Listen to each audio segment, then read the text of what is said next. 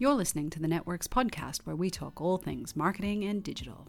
Hi, I'm Jodie Parker, and I'm part of the team who runs Networks events. Normally, each episode is a live recording of a past panel discussion, but in these COVID-19 times, we've been doing the events virtually. I still think that the magic of Networks is being in the room, and hopefully we can go back to doing that soon. But in the meantime, if you like what you hear, visit networksevents.com.au. This episode was an online panel about online panels. Just for some context, before this panel discussion, we hosted a Zoom meeting for the networking component of the event.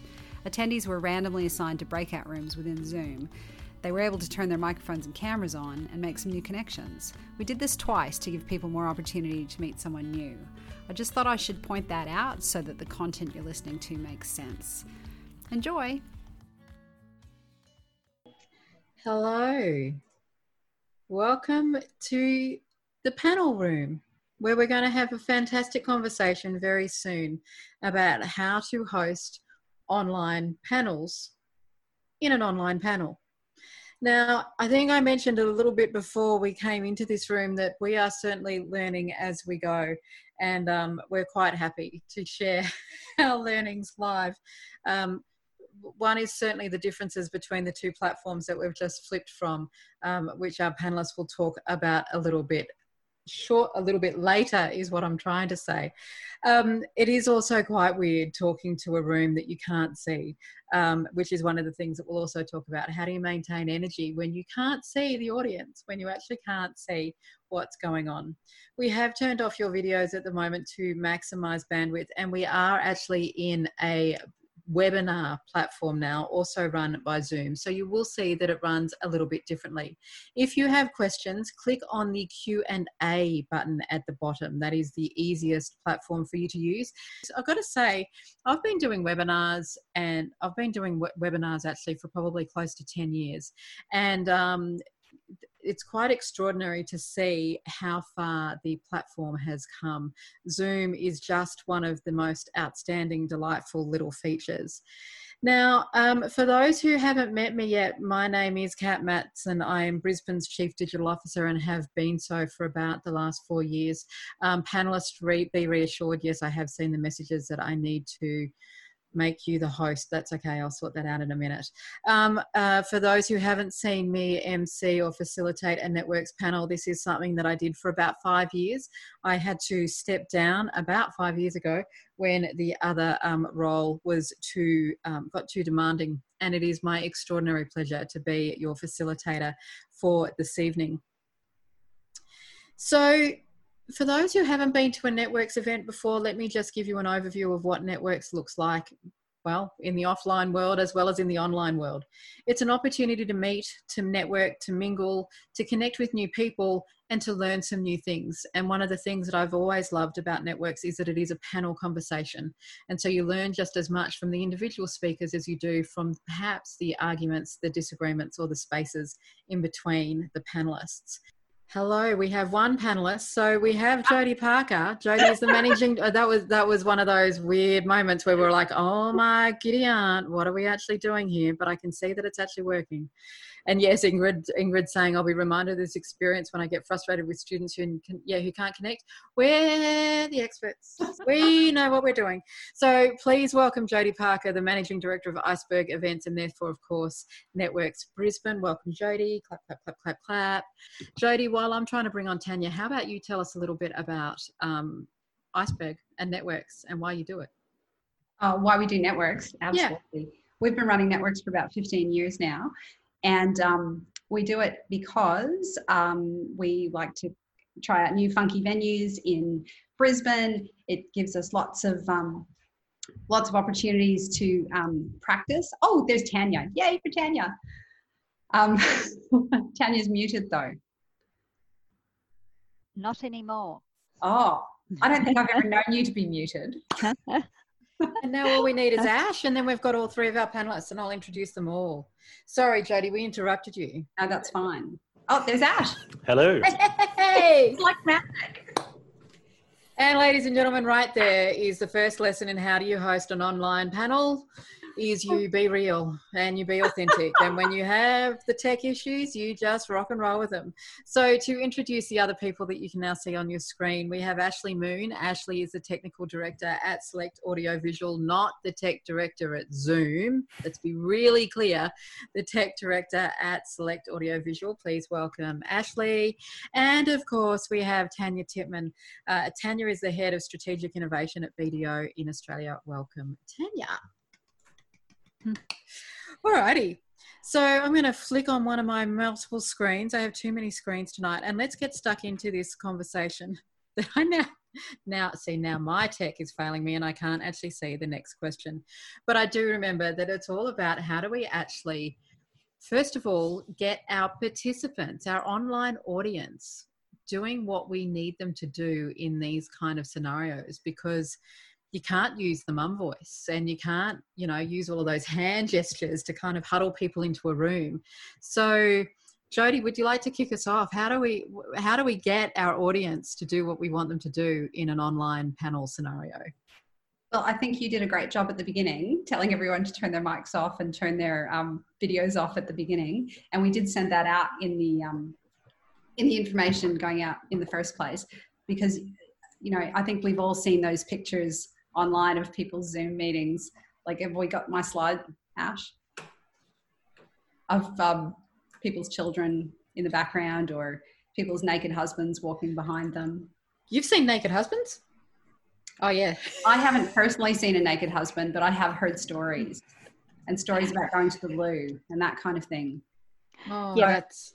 Very much. I had a meeting on Zoom just this week, and with everyone in that virtual environment, I had that exact situation where, sometimes I think when you don't see the video on screen, so you don't realize what's projecting, and the lady that I was having the meeting with, the husband had just come out of the pool in his little swimmers and, had walked behind, and, it was just quite funny. And I'm trying to sort of give some tips and tricks about how you can maybe mask your background, because it's, I think it's one of those things that we're seeing a lot of that happen at the moment because of the environment that everyone's been forced into very rapidly. So everyone's adapting, quite quickly at the moment.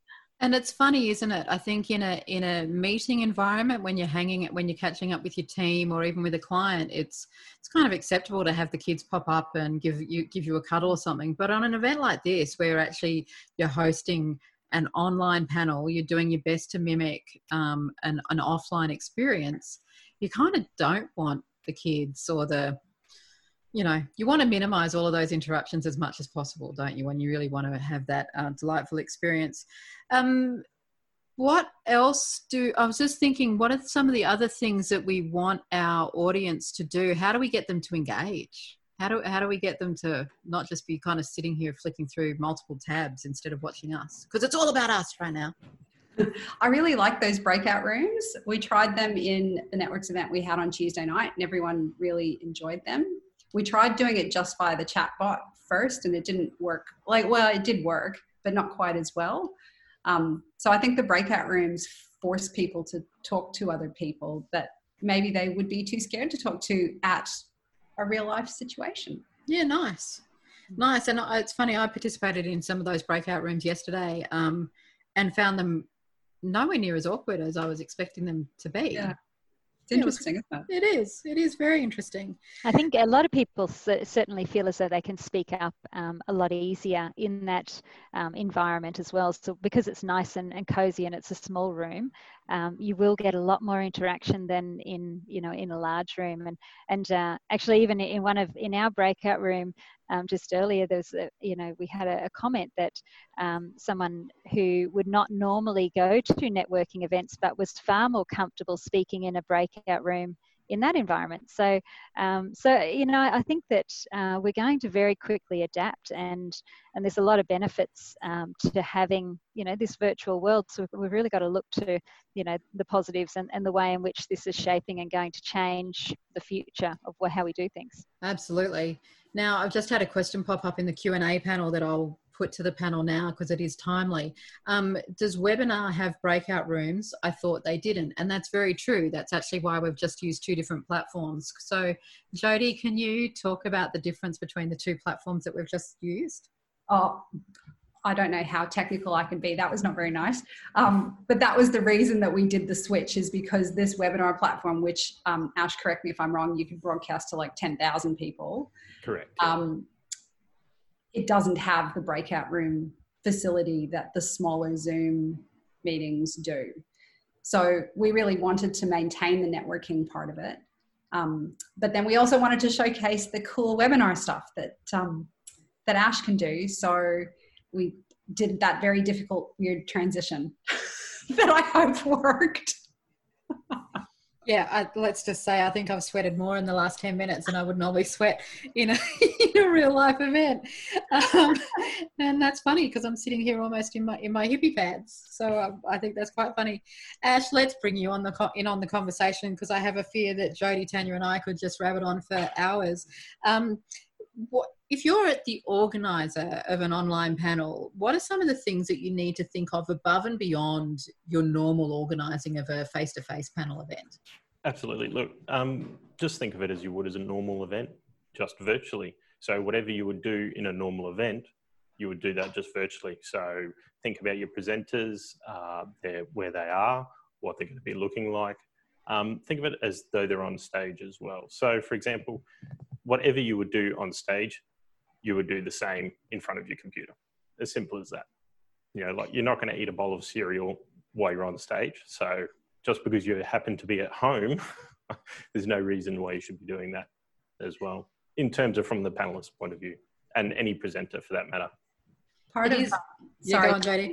of what we were also trying to showcase was the lovely background and lighting and things that could be done if you wanted to make your panel look a bit schmicker, as opposed to absolutely. It's all about it's all about composition, how you compose the like the viewing, where your camera is positioned in terms of where you are.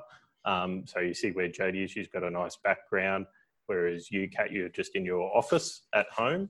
Yep. So you have to be very cautious of what is behind you, and not just what is behind you, but what is in front of you as well in terms of lighting. You always have to make sure you have front light, or otherwise you'll just look very dark and dim. Yep, absolutely. And are you feeling very self-conscious now? I'm feeling very self-conscious after that. I'm very lucky that I got to be professionally lit for this event. Yeah, it's the same as it would be in a normal event live. I mean, live, you have a stage, you have lights in front of you. It's no different to when you're doing a on film like we are now. I think it is interesting though, because Ash, you're saying just do what you would normally do. One of the things that was a conscious decision in tonight's webinar and networking event was the music. The waiting, basically the music that you heard when you entered each of the rooms, because we've all now been in online events where that doesn't exist. And so it's kind of like, oh, are we here? And in fact, because we were having the technical challenges that we ended up getting some comments going, panel, are you here? Or we're just all come into an odd room. So remembering that you don't have the physical cues of everyone being in a room, you've actually got to overcompensate for some of those things. And someone's just asked, how do you front light if you're at home when you don't have a stage and professional lighting like we do here at the moment? There's a few different options you can do. If it's a lot easier if you're during the day, sit yourself in front of a big window if it's a nice sunny day. The other option too is use some lamps, desk lamps, office lamps, anything like that. When I was at home the other day, actually on a Zoom meeting, and I was quite dark, and I just took a shade off of one of my lamps and popped that in there for a bit of makeshift front light. Very nice, very nice. What about the registration logistics, Jody? How are they different or the same to a normal event?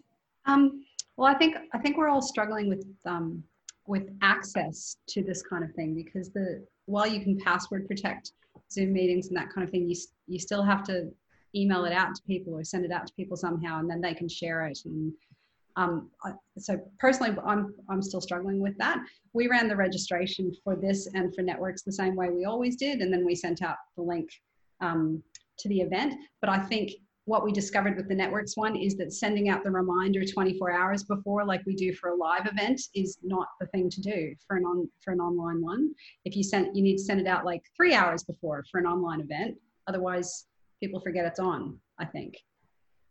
All right. So the lack of physical attendance doesn't clock. Like, no, because I would tend to think, what am I doing tomorrow? And I get this email today that tells me what I'm doing tomorrow. But when it's just online and you're just looking at your computer screen, I think you can just forget because you got nowhere to go. Beautiful. Gil's asking another question that I think is actually in line with what we're talking about here. How do you get your guests to get their tech working first? Does Zoom have any facilities in the webinar for the event tech producer to get the talent ready and tested? My answer, having sat what we've just sat through, is that yes, but not in the same room. So as in we all had a practice run yesterday. We all jumped in this evening again as well, but then some of us jumped out, used different browsers and whatnot, and so the testing went out the window, didn't it, Ash? Yeah, it did a little bit. And I think because we're all in separate locations, it's a lot harder. You can't just call Ash and go, Ash, come over to my computer and fix this for me, like you would live. Yeah, there's a couple of different ways you can do that as well. I mean, we're just talking about Zoom at the moment because that just happens to be what we're currently using. There's so many different platforms out there as well where it depends on the level of management you want as well. So we can actually run complete virtual speakers prep rooms, which alleviates that problem as well. So if we're doing a live conference, for example, virtually, we'll have the presenters coming into a speakers prep room. We then speak to them, make sure that their lighting's right, their camera angles are okay, their audio level's okay, and also bandwidth and their internet connection. That's also a big one as well. People don't realize sometimes they just think a normal Wi-Fi, hotel guest Wi-Fi will work adequately. Not really. No. As well as that, we've got giving away secrets. We have a back channel going on here with a WhatsApp group where we can all talk to each other and not broadcast it to all the attendees. I think that's really important too, to be able to say, Kat, turn your camera off. And I was busy checking myself out. Making sure I had the right angle without my front light. Ash, while we're there, let's get into some of the technical side of it. How do you pick a platform for whether it's an online conference or an online panel that's going to best suit your requirements? It all depends on what your requirements are, really. It's always best to engage someone that can use multiple different platforms, which is what we can do, obviously. That way we can just tailor whatever it is to a solution for whatever their needs be, whether it be a virtual conference, expo, or just a simple broadcast out, or if they do need two-way video. The two-way video is the biggest determining factor actually as to what to use and your audience size, because obviously you don't want 300 different people coming in and being able to see 300 different little thumbnails. That can get very, very difficult to manage. I like it. So it's always best to work out that just as you would, like I said, a normal event. Yeah. There's a question that popped up that is relevant very much to this. Deb's asking, if the bandwidth for a speaker is not good, what can you do at the last minute? And to be honest, I feel like we're tempting fate right this minute. I just realised that my kids are probably both using their consoles in the other room and I haven't switched Wi-Fi channels. But what are your backup options, particularly when at the moment when we are in isolation and you can't just necessarily get all of your panelists into a studio? We can pre-record them. So what we can do is, for example, if you're doing a live conference and the guests can't, or the presenters, sorry, not the guests, the presenters can't actually be live, we can link up with them at a time that they can, and then we can pre-record their presentation. And then on their slot, wherever their slot happens to be in the conference program, we just hit play on a video record. Yeah, okay. Cool bananas. I like that. Jody, I want to come back to that comment that you made before about protecting your panel conversations and your events. Obviously, there is we need to dramatically shift to monetizing some of these kind of events. But if people are sending around a link and you're not actually checking them off at the registration desk, how do you protect? How do you protect your events? How do you make sure that the people who have paid get in and the people who haven't don't? To be perfectly honest, I I don't have a good answer for that when you're using Zoom. Like there are other platforms that track the IP address so that it's the right people coming in. I know that's a huge issue right now for associations that are tracking PD points and that kind of thing, that need to know that the right person is watching it and that they are actually watching it and they're engaging with it so that they can get their points. But I haven't, to be honest, I haven't got a good answer for that yet. Sorry. That's okay. I'm still working on it. If anyone out there has a good answer for me, tell me. There are programs out there where you can integrate complete registrations into other programs that PCOs use. So that is possible now. And we can also, using Zoom as an example, there's actually a lot of the way you set up the webinar. We didn't do it today, but there's a lot of different registration options you can put in for your guests to come in to ensure that they come in and not somebody else. Can you do unique passwords for, like, that email address has this password? They set up, you can do stuff like that in a separate program where they set up their own accounts and things like that. That's actually real handy if you're doing like a virtual conference with expo presenters or sponsors where you want to give them a discounted rate on the conference as opposed to a normal attendee. I'm loving all the questions that are coming in, everyone. Thank you. We'll get to most of them. There was Amanda's just asking a clarification question. Ash, what's two-way video? So video from for the participants as well. So what they did before they came into the webinar for networking. So that means that participants and attendees have a video as well. So not bad for small groups, but then once Correct. and particularly when we're trying to do what we're doing now, which is 4 of us on screen at once, we want to protect the bandwidth. And so a webinar is better. Awesome. And the other question that I have before we move off this technical stuff, has anyone on the panel, this is from Claire, has anyone on the panel had experience with virtual conference platforms like vFairs or 6Connects? If so, can you recommend some? No, but I will check them out tomorrow. Thank you very much. Have you used them, Claire? I'll wait for Claire's answer and we'll move on to the next question. Tanya, you're a people person like me. What can get lost in an online panel, and how are you kind of replacing what's lost in that face-to-face environment, both with your clients, but also how do you think we can do it in a conference environment? Yeah, I think, often you get your energy from the audience, so it's really hard when you don't get that feedback. And when you're on a panel, you can kind of read the audience and know if you're sort of hitting the mark. Whereas when you can't see the audience, that becomes really difficult. So I think that it's a really difficult one, and some of the tools that are available on these platforms trying to get some engagement. I know we've been trying to do it with a number of the presentations and things that we're doing. Is like, use the tool and raise your hand and, participate in a poll and try and do all these things. But, look, I think it's interesting. So some people, do that, but I think we've also got to understand that it's us that kind of looks for that feedback. So we can't just because we're not getting it doesn't mean that what the participants are getting out of it is not equally as good. So I think it's probably more just a perspective thing that potentially we just have to get used to. So you're feeding off the interaction, or we're feeding off the interaction with the panel, and we're hoping that the people that are listening to us are getting what they need out of it. And I think that the chat's really good. So the questions, like when we're getting questions, then you think, okay, well there's some engagement there, and I think that really helps. So we've just got to learn to use these tools. And the great thing is that as we're forced into this environment, that people will get more and more used to using those tools. So I think it will become a lot more natural and intuitive. That's probably my perspective. I think that we've got to put some perspective around it. Make sure we're delivering value. Yeah. I think one of the saddest, to me as a city CDO, one of the saddest memes that are doing the rounds at the moment is who's responsible for driving your organisation's digital transformation?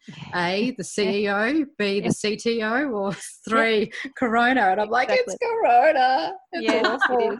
It is. It's awful. But it's great because I just think it's so exciting. You know, I work in innovation, and I've said to a number of people, I don't think I could get this level of transformation through any other means. You know, In 2 weeks. So it's fascinating. It's 2 weeks. It feels like 6 months, but it's really quite fascinating how quickly people are adapting. So we're going, okay, well, we've got that through. What else can we get through? You know, so now's the time to kind of just try new things. Yeah, because we don't have a choice. No. We do not have a choice. I want to pick up too on that whole energy conversation. One of the things that I've always done when I'm running webinars, and when you don't have that interaction, when you don't have that feedback, is actually overdo it.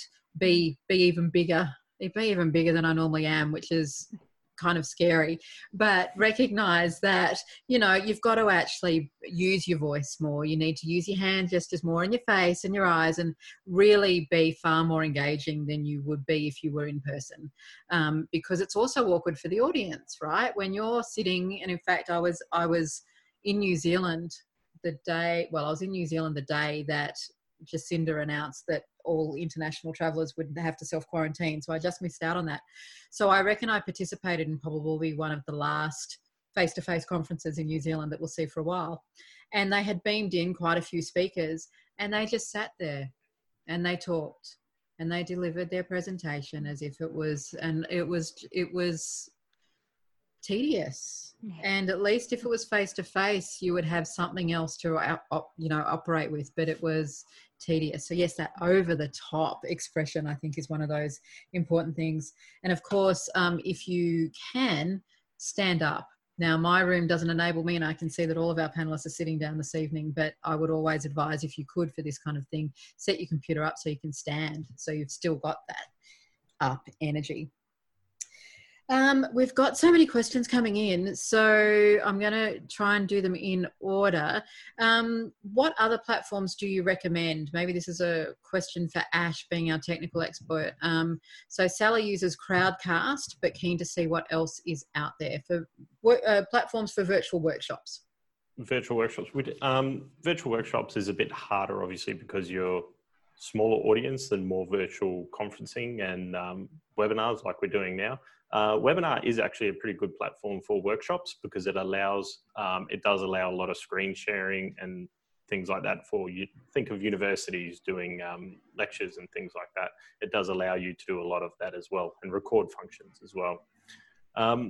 There's just so many different platforms out there. I definitely don't know them all. I haven't met. Sorry, my son keeps telling me to use some gaming platform.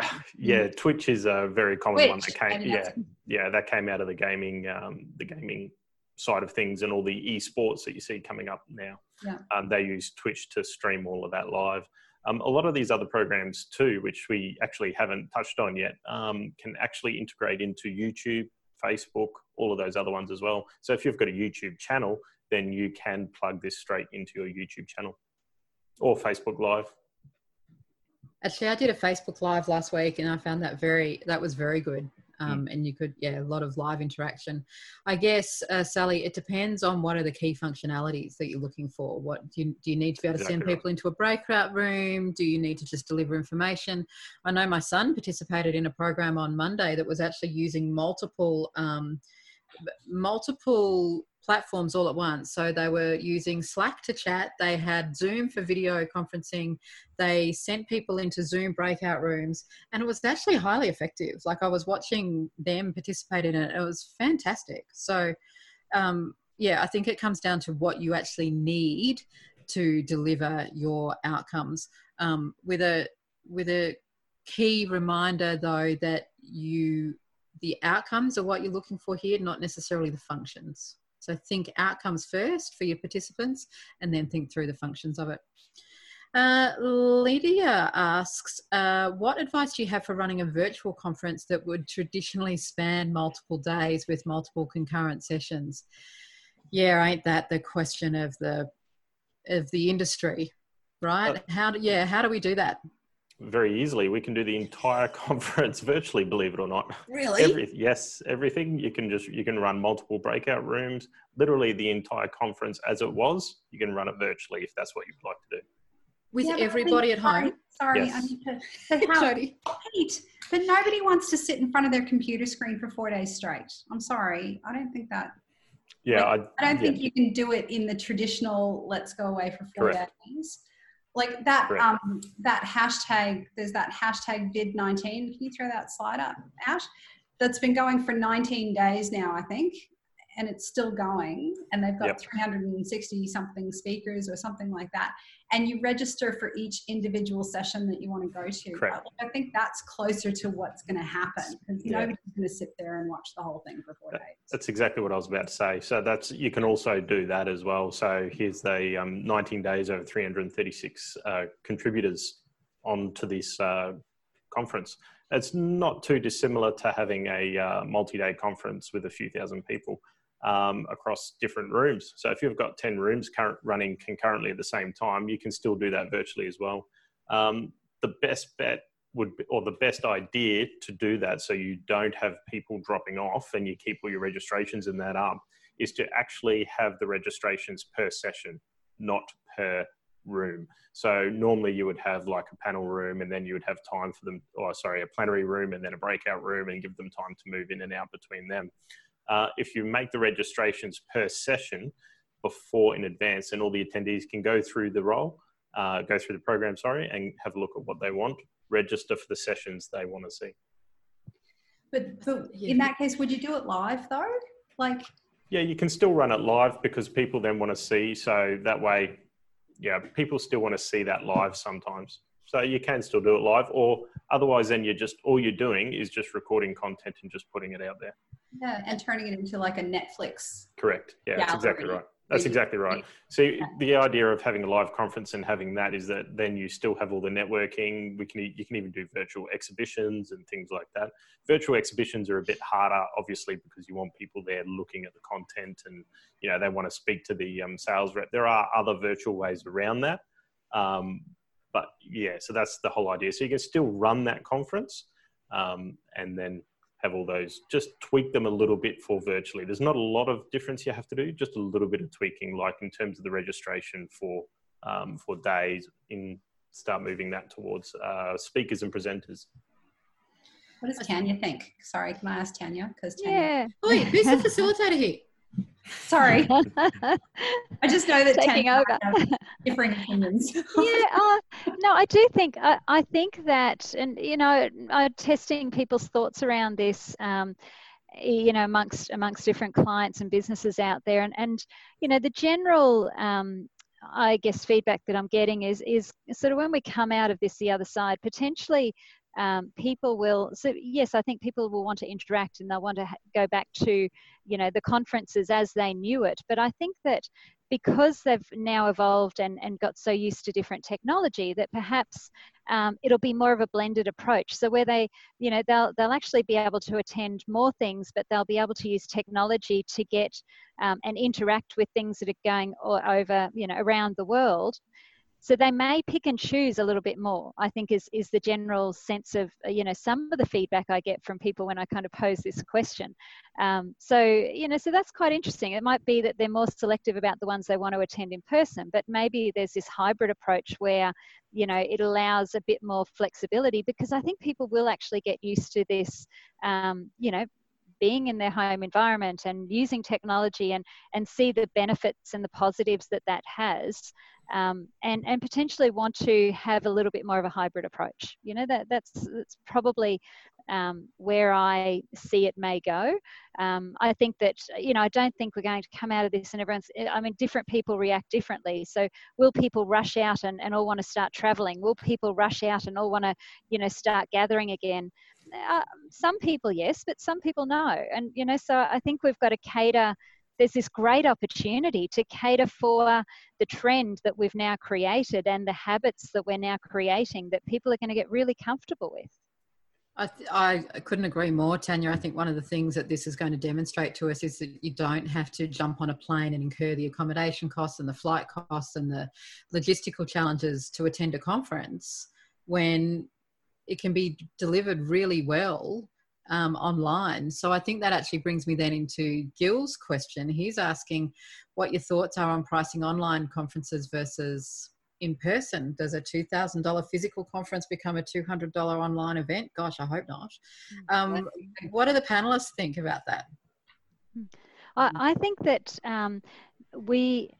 I suppose the conferences, it'll push the bar higher in terms of what the expectation of people attending conferences, what they want out of it. I think that they will, they'll be picking and choosing a whole lot more about what they want to consume, and so therefore, it challenges how do you deliver conferences, how do you create that experience, how do you do things differently to get people to re-engage and want to either travel, because I think they'll be a lot more selective around it. So to me, it's very much a value conversation. I think you can charge a decent amount if the value is there and what people get out of it is equal or more. I think the expectation is probably more than what they previously may have got out of a conference. So, very much a value proposition. I look at it from my business perspective, and would I pay to do that? I think I'm going to be really careful with where I spend the money in terms of, and the value expectation that I get out of it. So, so that's probably my perspective in terms of what you can charge. I was just thinking too, we're in a really interesting societal shift where when the internet first became mass accepted, or when we all had access to it, we expected a lot of things to be free online. We expected our news to be free. We expected social media platforms to be free, all of those kind of things. And we've moved past that now. We pay for our email, unless you're still using Hotmail, but if you're using Hotmail, then you're paying with ads. We pay for our software as a service. We pay for our news. So I think it's probably a really interesting opportunity for the conference for the PCO industry, for the event industry, to not go down that spiral, to actually not accept the invitation that just because it's online it should be free, and instead go, no, here's our event, and this is how we're delivering it. I suspect as well that when we all do come out of our houses and we can go back to meeting face-to-face, that the value proposition for meeting face-to-face will be different. It won't be just about the content anymore. It'll be about the networking. It'll be about the meeting your colleagues, and it'll be about the time you're spending together. And that, I think in the past, everyone justified going to conferences by showing their boss the content and going, look what I'm going to learn. But in fact, that's only half of why they go. Yep, absolutely. So many questions coming through. I'm going to sort through some of them while I put our panelists to another question. Since we are talking about some fundamental shifts in the event industry, how do you continue to deliver values for sponsors in an online event scenario? I mean, we've done a shout out this morning to some of Network's partners. How do you continue to deliver value for sponsors when we're meeting online and there's not, say, an exhibition or a opportunity to showcase face-to-face? Absolutely. That's actually a point that I was going to make about the previous question about costing as well. I mean, obviously, when you're doing an event in a hotel, for example, you'd have sponsors sponsoring lunches, rooms, different sessions, et cetera, et cetera. You can actually still do that live. So you can still have all that sponsorship money coming in for the live event. So you can still have them sponsoring that session, have their banners across the session. You can even go one step further by having an ad for them before and after the session as well. So you can pop in ads between sessions and breaks as well for them. Beautiful, thank you. Essentially that breakout room function as well, which I didn't use to its full capacity at all, sorry everyone, but you can actually nominate who's in what room. So you could potentially put a sponsor in a room with some buyers and control who's in strategically allocate. Strategically allocate, yes. Absolutely. You can do other things too with sponsorships as well, like when people register for a session or for a day, that sponsor gives out a little gift for them with their registration pack, because normally you'd send out a registration pack. You can put that back onto the sponsors, put some more sponsorship into there as well. Yep, I love it. Kathy's got a really good question coming back to the whole charging for your online events. If you charge people to attend your virtual event, then it makes it difficult to post the content afterwards on your social media and web channels when people can download it for free. How do you get around this problem? Don't post it. or maybe just post, the highlights. Yeah. Think about people have been doing this for years. This is nothing new. Think about people that are selling their content now, selling lectures, selling motivational speakers. They sell all their different speeches live now through their platforms. That's not too dissimilar from what we're talking about right now. Yeah. So does it really open up a new revenue stream, and a new opportunity? Because, you can have enticers to show sort of elements and highlights of what you've done, but then it can actually produce an ongoing revenue stream beyond the conference. And I think that's the opportunity that, I look at this whole industry of events and conferences and event management and planning, and I think it hasn't evolved a lot, in the last 20 years. And so now there's all of this disruption. And I think this is great opportunity to really sit back and say, well, how can we actually take this forward in a very different way and strategy and business model? Because I think that's the great opportunity that you have at the moment in terms of events and event management. Absolutely. And the other thing we haven't spoken about is all these streaming services at the moment, they're a month per month pay per view. Well, not pay per view, but pay per month. No one's done a conference pay per month yet. Imagine if you have your conference up there and you have a monthly subscription for that conference and you hold that virtual conference twice a year. Yep. Ooh. Ooh. Ooh. Like that, Ash. Very good. Can't take notes and juggle 4 screens at the same time, but somebody remind me of that one later.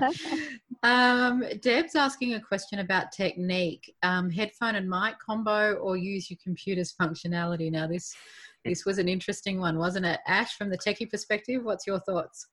Definitely don't go with computer audio. Unfortunately, Jody is at the moment for various different reasons. It's always better if you keep your microphones and your headphones separate. So a headset, like what Tanya has there. I actually, at the moment, I have a broadcast mic and in-ears on at the moment. So that's obviously the best case scenario, just like a news presenter would. It's always best to work with that. As soon as you start bringing a speaker into it in terms of microphone, you start creating a whole heap of different issues. Yeah.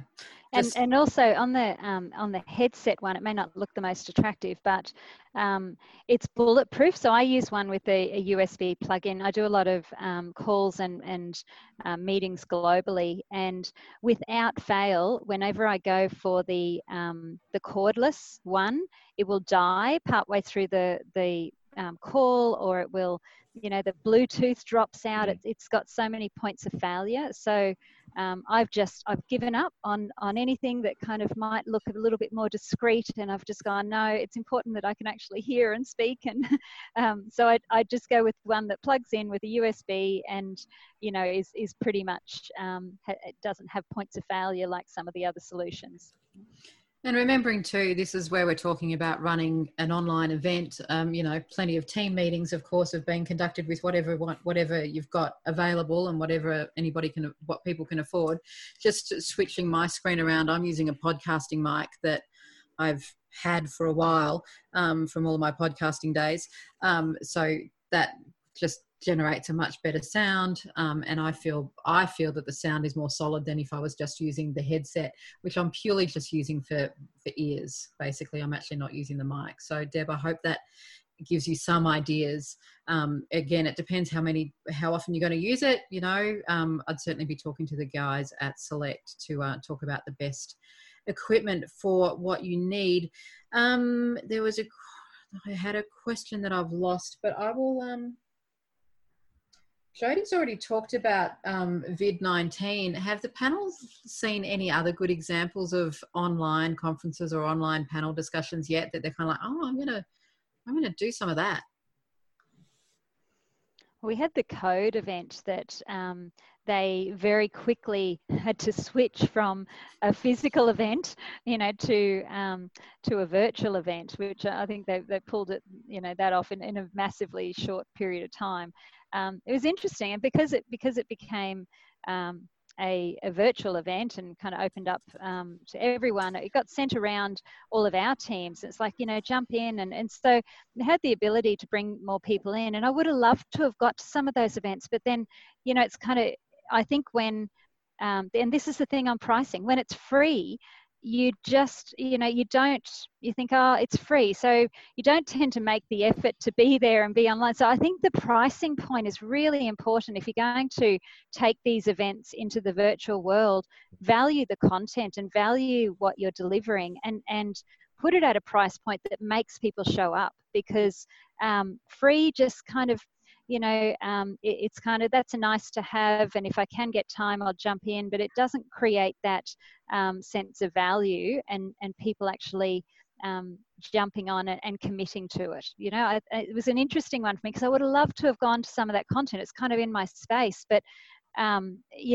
I didn't. There's a lot going on, so I didn't get there. But and then I got the response sort of saying, well, that's you've got so many days to log on and see the download, and I didn't even get to do that. So I think it's really it's important that you get a commitment in terms of someone paying and valuing what you're delivering. I think that's really interesting, Tanya, because we were speaking before about that question of, well, if you do an online event and you charge less for it, and then, what stops people from just downloading for free? If the value wasn't there to start with, people won't. It's just like, oh yeah. It's just more content. It's just more content. And, there's so much content at the moment. We're just being overloaded by it. So you're getting very selective about what you want to consume. Yeah, beautiful, beautiful. I'm also being given a hot tip that people might want to have a look at ciscolive.com. I will let people do that in their own time. I don't think I've got any other questions coming through. I've got a couple of comments. I do actually want to talk about this, because this has been my experience too. Ingrid has mentioned that it's been really awesome how QUT business schools, as well as other parts, have moved all of their teaching online. And she thinks it'd be great for conference organisers, corporates and educators to get together to learn more from each other. So perhaps, Jody, we can facilitate a special Networks Isolation edition, bringing everyone together and actually learn from each other. Mm-hmm. That's a great idea. You'll charge for that one though, right? Absolutely. Yeah. Excellent. Just one more question on the pricing. It is interesting. If you're going to take your conference online, you of course remove some of the hard costs like hot meal, beverages, AV, though you probably wouldn't remove the AV. You would still keep your professional AV. Do you think that makes a difference in your pricing decisions, Jody? Or when you're pricing a conference, is the meal almost an added bonus? No, well, the venue kind of costs make up a big proportion of conference costs. I think that what is potentially forgotten though is there's still the organization of it to be done. Someone's still got to find the speakers, and someone's still got to work out what you're talking about, and there still needs to be test runs, and there still needs to be AV. And so I think it kind of, right now, it feels like it doesn't take much to just get everyone on their webcam and talk. And that's not actually, I think we should be treating these like it's a normal event. There's just no venue. Yeah. And there should be costs involved in that as well. Yeah, I agree. And I actually think that we're going to hit online event fatigue pretty quickly. Yeah. There's in this early stage of everyone going, oh my God, we're in lockdown. There's a lot of stuff going. In fact, I've got something on every night next week, all from the comfort of my own pajamas. I won't do that. But yeah, I think we will have to start rethinking our scheduling of that. And if all reports are correct, we're actually in this for quite a while. So actually, treat it like a marathon instead of a sprint. Mm. I'm going to go to our panelists to ask for some of their top tips. Alexi, that question's been answered. The question about the brand and model as your headset has been answered. It is a Jabra. I'm just checking other questions to make sure that we haven't missed too many. I will acknowledge, audience, that I'm not asking all questions because there are some that are a little bit too niche, but I'm sure our panelists will answer them if you tweet them a little bit later or if you email. Speaking of which, if you're not already tweeting, Instagramming, remember that we do want to see all of your social photos later. So take a selfie with this screen in the background on your particular setup, podcasting mic, headphones, or nothing, whatever the case may be, and post it to your favorite social media platform with the hashtag NXBriz and the hashtag isolation edition. Is that right, Jody? Say yes. Beautiful. Another question just came in. There's so many. I'm not sure actually what I prefer, a hand up in the room or multiple platforms to receive questions on. You're welcome, Alexi. Stuart says, what are your tips for helping unsavvy tech people quickly learn what to do to access? Is it still a barrier? And it is interesting, actually. I was actually reflecting that my son's school in years 7 to 8, they actually don't have laptops, and they're about to go to an online platform. So that's going to be really interesting for a lot of people. Ash, what are your tips for quickly moving people into online environments without overwhelming them with all the bells and whistles that we know that the platforms can do? Just pick a simple platform, really, is the easiest way. The simpler you keep it, the easier it will be for the participants. That's why I was talking about the two-way video before. You get rid of that, you get rid of a lot of issues. That way they don't speak and they don't, there's no video from the participants, but they can chat as they would normally. It's a lot easier for anybody and everybody to use. And so just keep it simple for the attendees. Keep it as simple as possible. That way that you'll get the most people attending, or you'll get the broadest people coming in. And what are your thoughts? Sorry, I suggest a rehearsal for your panelists on the actual machine that they're going to be using. Is that a learning from tonight, Jody? Perhaps, yeah. Perhaps. Yeah, it's funny. Actually, as simple as that sounds, right? The machine that you're using is often quite different to other machines, whether it's a MacBook, whether it's Internet Explorer, whether it's Firefox, like all of the different browsers, let alone the operating systems, work differently. That's a bit different for attendees as opposed to presenters or panelists. I mean, presenters, panelists, we always catch up with prior to an event anyway. So that way we can make sure that all their stuff is set up, ready to go for them. Yeah, but we tested that with me in my office yesterday, Ash. Yeah, that was a quick change, last minute. And now I'm on a Mac, and I'm not a Mac user. No pressure though. Yeah. Well, if it's any consolation, Jody, my son's iPad stopped working, so I couldn't have my second screen for running the questions. So I've had to be running them off my phone in little tiny view like this, and which is not my ideal, but we just keep rocking and rolling it, don't we? I had another question there and I've lost it. Oh yeah, Ash, I've been asked a lot lately why use Zoom over Skype for Business or over Google Hangouts or anything like that.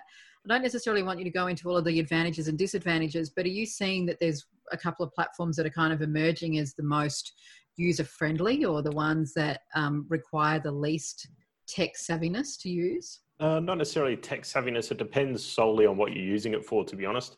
The biggest one I've seen increase in the last 2 weeks is actually Teams, Microsoft Teams. Yeah. Just speaking to my wife, actually, because she's just started using it for work because everyone's working remotely now. So they're using that to engage like we are and we did before with the Zoom meetings. It depends solely on that. Zoom is good for outside of organizations. Things like Teams particularly is really good for inter-organization. So if you've got a big organization, Teams is really good for just communicating with them. The problem with these platforms like this and these meetings is they're not designed to do virtual conferencing. It's as simple as that. They're designed to meet with people, not conference and not webcast out to a lot of people. Yeah. So for something like that, it's not necessarily a program, but a company that you go to that will manage that for you, like us, for example. Gotcha.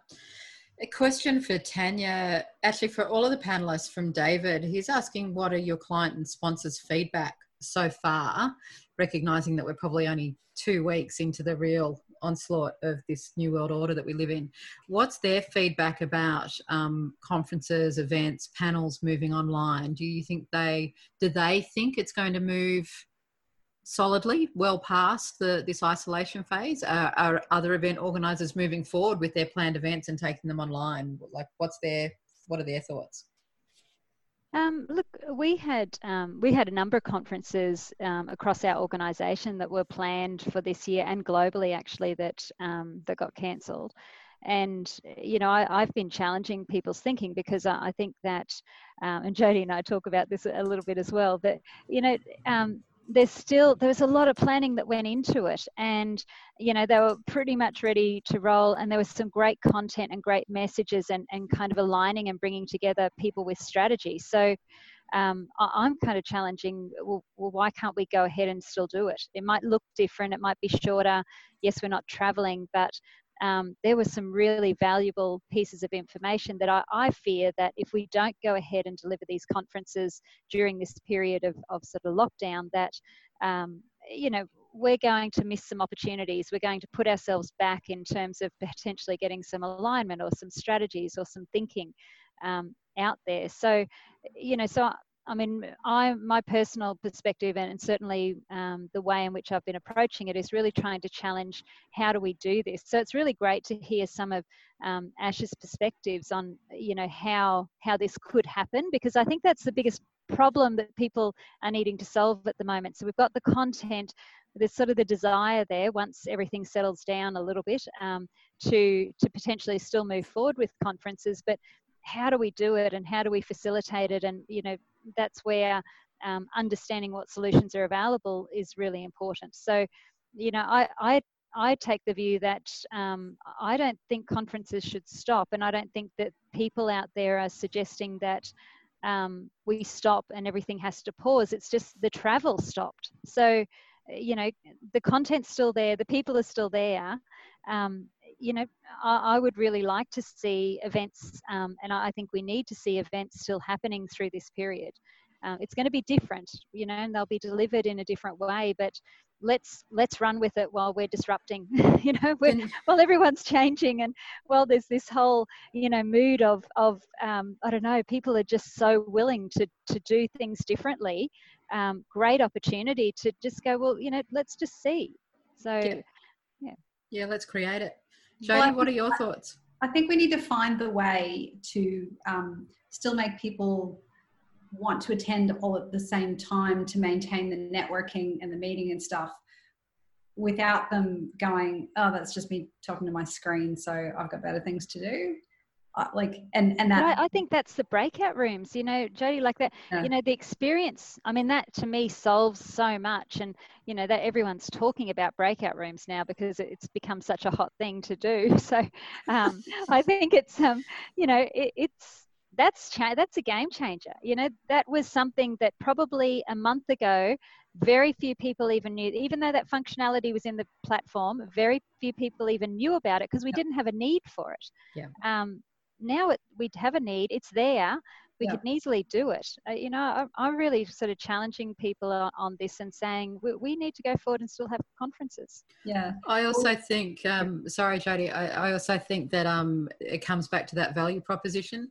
If you've invested and if you've paid, and then if the content is dynamic enough, if your facilitators, your MC, your moderators, like if that's all maintained, recognizing that you're in a different environment, if a boring conference, if you're sitting in a boring conference room, you're still checking your emails and doing whatever.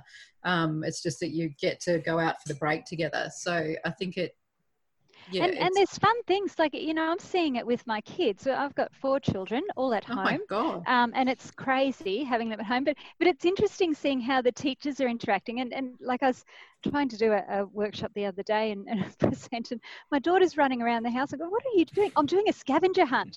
So they did an online scavenger hunt with the kids finding stuff within their house. And I go, what a great idea, because it got them moving and it created this fun and this energy. And I go, wow, that's a great idea. That's it. Next time we're doing a scavenger hunt. Yeah. People have to come back and show them. But isn't that just, I just think, wow, I I love the ideas that are coming out, because you just think that we would never have had these ideas. We would never have had a reason to think differently. So there's a lot of positives, I think, at the moment as well. Yeah, I like that. Jody, did you want to add something more? Because I interrupted you. I can't remember now. Tell you the truth. I Pardon? probably had something very profound to say, but I've lost it now. So it was the coming together, Jody. We got onto the breakout rooms, but you were talking about the coming together of people. Well, I think we need to get away. Well, people have that on-demand kind of Netflix thing where I want to watch it when I want to watch it. So the content part, I think people want to see when they want to see it, but we need to be able to facilitate them coming together and talking to each other like they would in a conference. And I haven't worked out in my head what that model is. Like I don't know how to do that yet. So anyone with ideas, please tell me. A quick technical question just on the breakout rooms has just popped through. Do you allocate people to the breakout rooms, or is it random? You can allocate. You can do it either way. Yeah, awesome. So that's just in Zoom. There's lots of other programs you can use that do the same sort of thing. So there's other programs out there as well where you can, instead of like the rooms, the attendees can go in and out of those rooms as they please. So if there's 4 people in this room, another attendee can come in, say g'day, and then leave and go to another one as well. Yeah. So we did it randomly. It was based on the number of people that were in the room, and it said, make it so that around 5 people are in each room, and it just randomly went just like that. It made that noise too. And we use the breakout rooms when we're running facilitated events and workshops. And as a facilitator, you can bounce from room to room. So you teleport from one room to the next room, and you can check in. And then we've had someone comes into this room and says, look, this room needs a bit of help over there. So then they stay in this room and they send me over to another room. And so, it's quite interactive. And even though you're kind of just sitting here, you're not physically walking around, you're bouncing and working with different dynamics of people. So, I love technology. So I'm so excited by, what's happening and the change that we're seeing. I think it's a really great opportunity. You've got me so excited, Tanya. I must admit, I'm just like, oh yeah. Now we're rapidly hitting towards the end of time, and if we were in a real life, in a real room, somebody would start making this signal at me to wind me up. Yeah, so I best start winding this up. Panel, we might kick off with you, Ash, because I'm very aware that the women on this panel have had. We obviously haven't used up our word count today. We've saved it all up for tonight. So Ash, can you kick us off? What would your top tip be for anyone looking to run an online conference? Same as you would. Don't think of it as an online conference. Just think of it as a conference, as you normally would.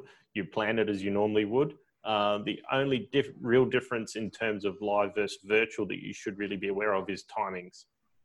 But everything else that you do in a live conference, you need to do in the virtual conference as well. Like we touched on about background music, question and answers, recording and making them available. Obviously, there's a lot more chance to make that as pay-per-view now or a subscription or something like that. And then still thinking about your sponsors. Where are you going to get your sponsorship dollars from? What sessions are you going to brand? How are you going to brand them? Landing pages, you can brand landing pages or the actual videos themselves. And then obviously adverts running through them as well. A lot of places used to have sponsors come up and do a little spiel beforehand. That can be replaced with the TVC now. Beautiful. The TVC is a TV commercial? Yes. Tanya, what are your top tips for running online events? I think that we have a very forgiving environment at the moment. Which is great because you can jump in. Like now is like there's no better time to jump in and try something different. Just as you have with this, Jody, I think jump in, give it a go, and people are really forgiving. I did a workshop today. Oh my gosh, and I had my internet dropped out probably about 10 times.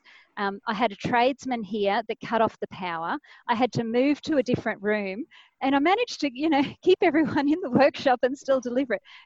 And no one was upset. Like in a real world, if that had happened in a conference and the facilitator had have been taken out, I mean, oh my gosh, the complaints you would get. So I guess my top tip is just, jump in, give it a go, challenge the thinking in terms of what you're doing and potentially the way in which you might run events, and try some of these online, opportunities and the models too. Don't make sure you extract value and you charge for the value that you're delivering. Big tip.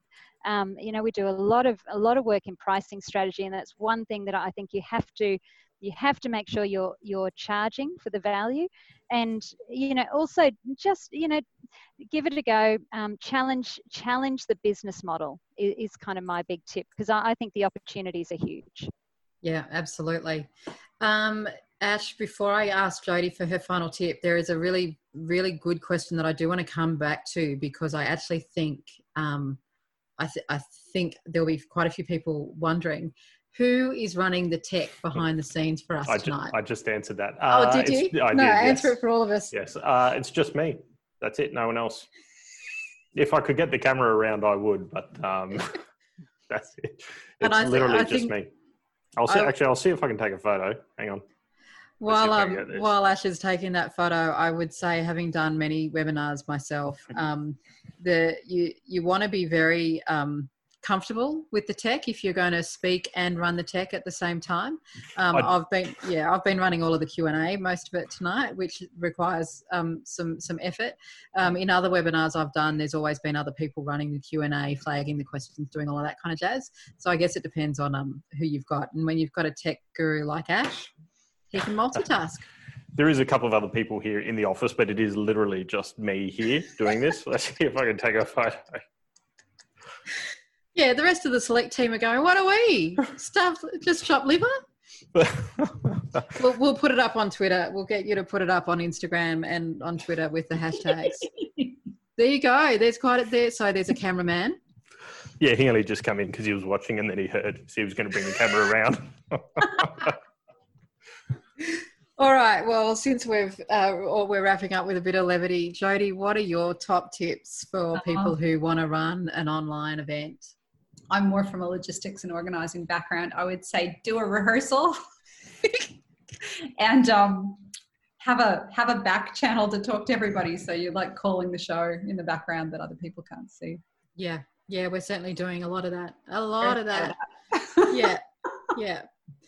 Alrighty. I think that there are still unanswered questions, and I'm sorry, there are always going to be unanswered questions in any event like this.